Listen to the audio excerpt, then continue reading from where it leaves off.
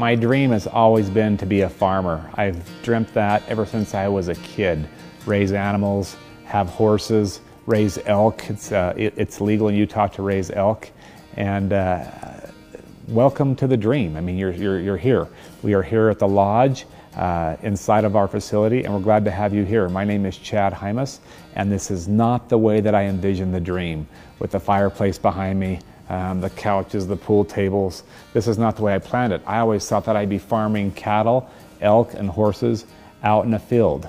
Today, I would like to talk about the power of intention as we fight a virus worldwide, as we face financial downturns, and a lot of our humanity, a lot of our people and our friends are looking for a place to eat and wondering where their next paycheck's going to come from. I have a few thoughts and ideas that I would like to share with you on how to get through this crisis and relate it to my experience of farming.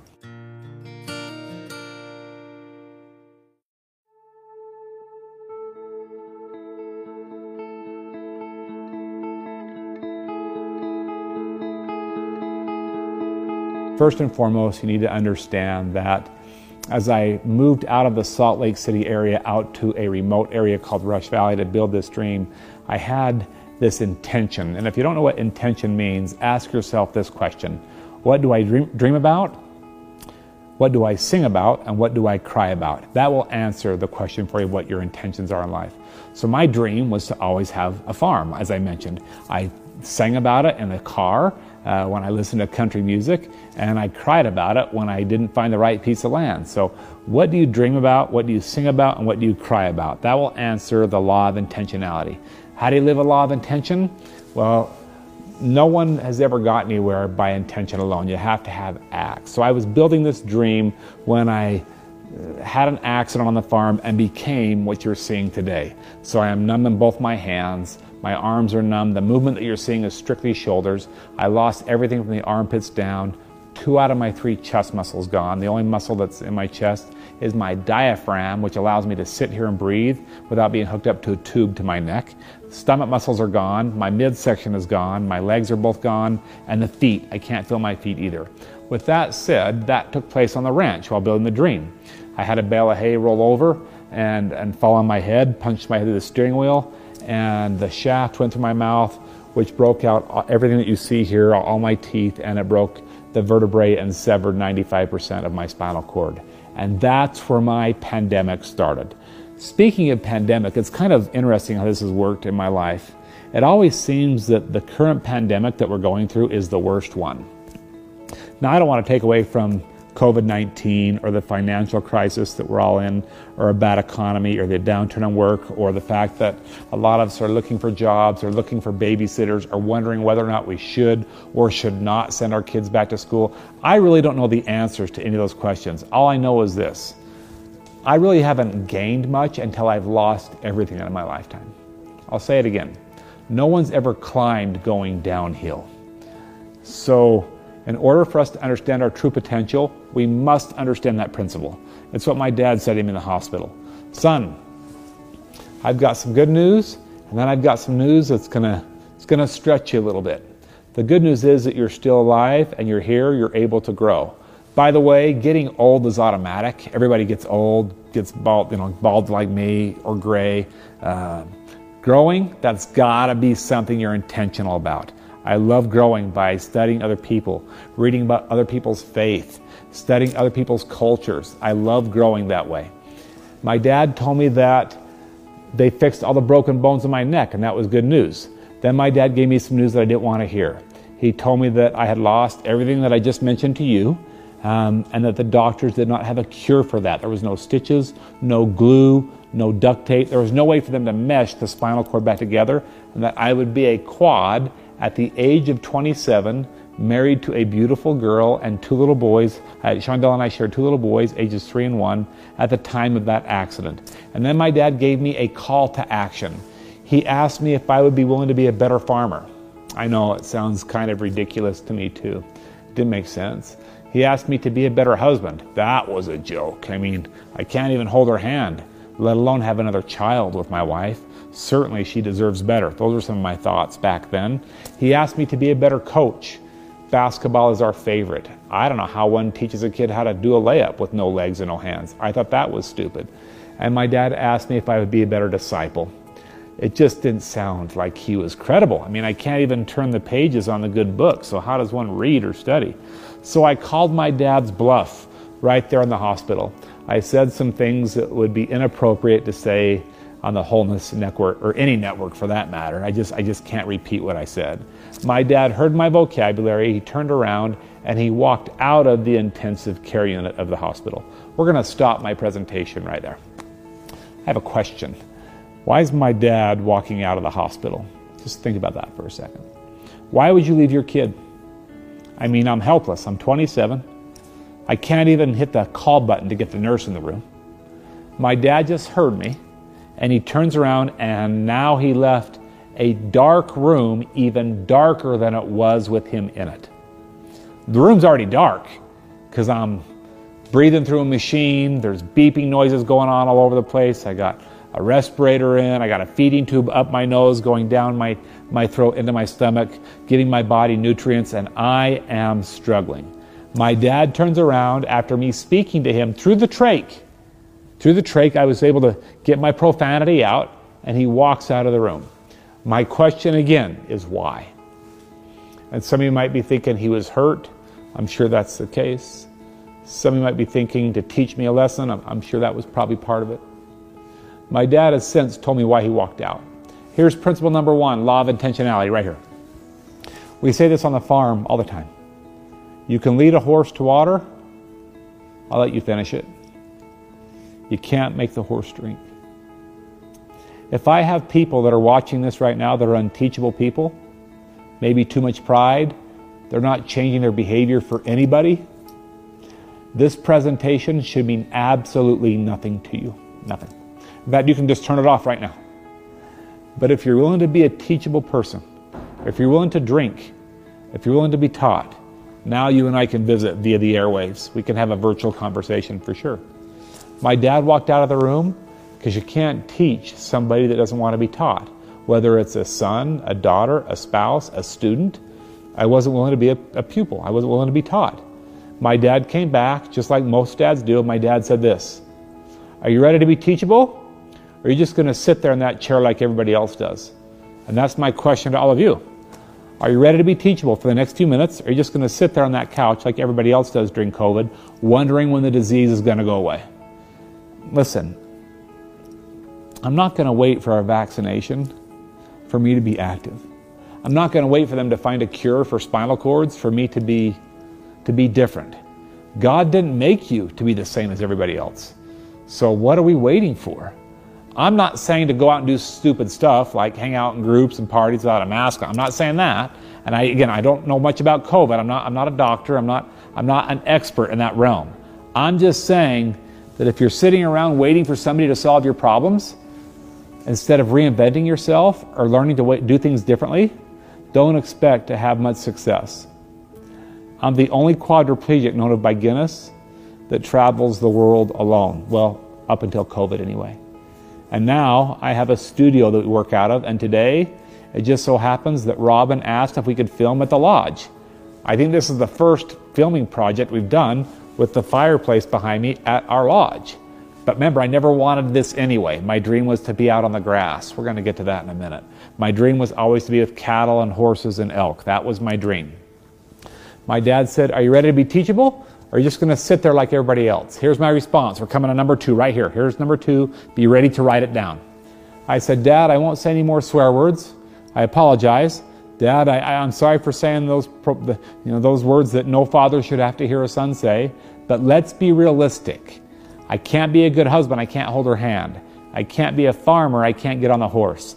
I can't rope anymore, Dad. I can't heel. I can't head. I can't dance with my wife. I can't do a layup and teach the boys how to play ball. And as far as being a disciple, I don't even want to go to church, let alone turn the pages, Dad. It just seems like it's impossible." He said, "Stop that garbage right there. What do you notice about all those sentences?" We'll just hold for pause. You can think about that for a second. What's the common trait amongst all those sentences that I just said? No, it's not the word can't. That's the wrong answer. I just said the word I 5 times in a row to my dad. I'd like to thank you all for watching this virtual video. I want you to know that this video is not for you. I don't mean that rude. Don't hear that. Guess who benefits from you watching this? Everybody else that's not watching because you change a habit, a behavior, or a belief system. My dad likewise said that in the hospital. Son, you just said the word I 5 times. There's a bunch of people out in the waiting room. We can't let them in because you're thinking this is all about you. And we can't let them in until you change your behavior. That would include my wife, my children, cousins, aunts, uncles, grandparents, nephews, work, colleagues, co-workers. They wouldn't let them in because I kept thinking it was about me. Please remember that this Wholeness Network, these presentations, they're not about you. Try and use the words you, we, ours, and us more than I, me, and my. I'll say it again. Use the words you, we, ours, and us more than I, me, and my. So the next time you decide to talk to somebody, open up your mouth, send a text, do something via a card, send off an email. The next time you decide to do that, use the words you, we, ours, and us more than I, me, and my. Watch what happens. 2 things will happen. The first thing is automatic. Your focus becomes on others' needs, fears, and victories before yourself. And the second thing is even better. You don't have time to think about your own problems. Now you know why I've got to keep myself busy. I've got to be helping people. I've got to be speaking. I think in the last 22 years, I've been to 89 countries on all 7 continents, and I spend about 27 days a month on the road. I'm not saying that to brag. My dream was always to farm people. So let's wrap this up with that the way we started. I told you all that my dream was to be out in the green fields with cattle, elk, and horses. You know what I found out? I don't have to be on green grass, secluded to 40 acres, farming animals to be a farmer. The last principle I will share with you is to not think too small. Today, as I mentioned, I'm the only quadriplegic known of by Guinness that has traveled to 89 countries, and I travel alone. I'm still married to Shondell. We have 4 children now. We just changed our belief system about how children are made, I guess. We adopted a couple of kids. Gracie comes to us from Guatemala, and Caleb comes to us from Ethiopia. So now we have 4 beautiful children instead of 2. Oh, speaking of Shondell, we're still married. I know, doesn't make sense to me either. We just celebrated 26 years, and for 20 of those, I've been in a chair. I don't know what to say about that. It just doesn't make sense to me. What an angel she has been in my life. And I have found great joy in farming people into what I just shared with you. Remember what I said about the law of intentionality. I am very intentional about the way I live my life. I'm intentional about my meditation. I'm intentional about what I eat, how much I eat, so I can stay low enough in weight so that people can load me on airplanes because I don't get up and walk. I'm very intentional about the way that I love my wife. I'm very intentional about the way that I show my kids how I love their mother so that they can grow up and treat girls with the same respect. I'm very intentional about the scriptures that I read. I'm very intentional about the people that I listen to on the internet. I'm very intentional about the letters that I type and the words that I tweet, because that's a description of who you are. And once you hit that button, send, there it's for everybody to see. Everybody in the whole, even if you delete it, it's already had a screenshot. Everybody's got a critic. Are you willing to live a life of intention? Today I am farming. I am able to have this lodge where we can hold retreats with a nominal number of people, maybe 10 or 15, where we're practicing social distancing until this thing resolves. But I'm certainly not going to sit in my chair and wait for it to happen.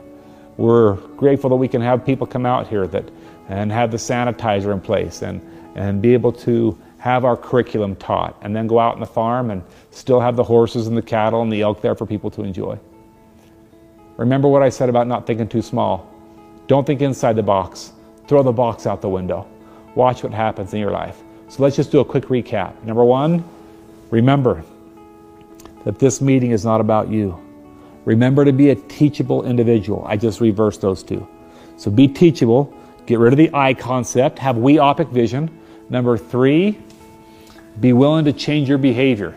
Just because you've believed or done something your whole life doesn't mean it's the only way. In fact, I'll just make it relative to all of you. If you think that I like these clothes, you're wrong. These are khaki pants. I got on shoes that are tennis shoes that are not even laced up. My shirt's a button-up shirt. It's a pretty boy shirt. I don't like it at all. I like Wranglers, cowboy boots, and my Harley Davidson shirts. They're just a little bit more difficult for me to get on. Wranglers are tight. The Harley Davidson shirts I like don't keep me warm enough. They don't protect my skin. You can see this black shirt sticking out. That's because I got 3 pairs on, and I think it's like 94 degrees outside. 3 layers on, and it's 94 degrees. I just changed my belief system. I've lost 3 friends that are younger than me to a pressure sore. Did you hear what I just said? I've lost 3 friends that are younger than me to a pressure sore. So rather than me just wait to get the sore, I got a proactive Band-Aid on. They're called long johns. I got on 3 pair, and it's 94 degrees outside. It's not for heat, it's not for warmth, it's not for blood circulation. I don't want red marks on my body. I'd like to stick around for a while to hang out with Shondell and the kids. So I'm just wearing the Band-Aid beforehand. That's all I'm saying. Maybe we'll end with that. Are you a proactive person or are you reactive? If you're reactive, you can change that real quick. Be proactive in your thought process. Be proactive in the way that you send a text message off to your kids. In fact, if you do nothing else after watching this talk, if you do nothing else, send a message off to somebody you care about. Sounds something like this. Hey, this is Uncle Chad, or this is Dad. Just want you to know that I'm up at the lodge. We're doing a filming project for a great organization called the Wholeness Network. Sitting in front of a fireplace right now. Beautiful area. Makes me think of you. Just want you to know the value that you have in my life. Hope you have a great day. Bye. Send that message off. The next time that niece, nephew, daughter, son is faced with fear, rejection, uncertainty, suicide, doubt, depression, the next time they're faced with that crap, they're going to know that who's looking up to them? You are. And that gives them the ammunition they need to fight that back. So you can be reactive and say what everybody else says. Oh, we never saw it coming. We just never saw Johnny facing that. We just never saw it. He never showed us that side of him. Or you can be proactive in your positivity. Climb. Remember, climb going uphill, not downhill. Climb, climb, climb. And watch who benefits from that. You'll be stronger yourself. But remember, that's not what this is for. Everybody else is going to be stronger because of your influence. And that's the power of living a law of intention.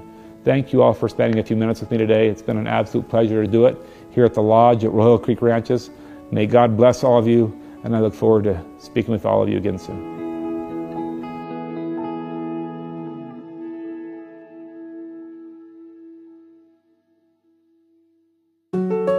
Feel empowered every day with wholeness videos, meditations, downloads, classes, and more by joining the Wholeness Library at thewholenessnetwork.com.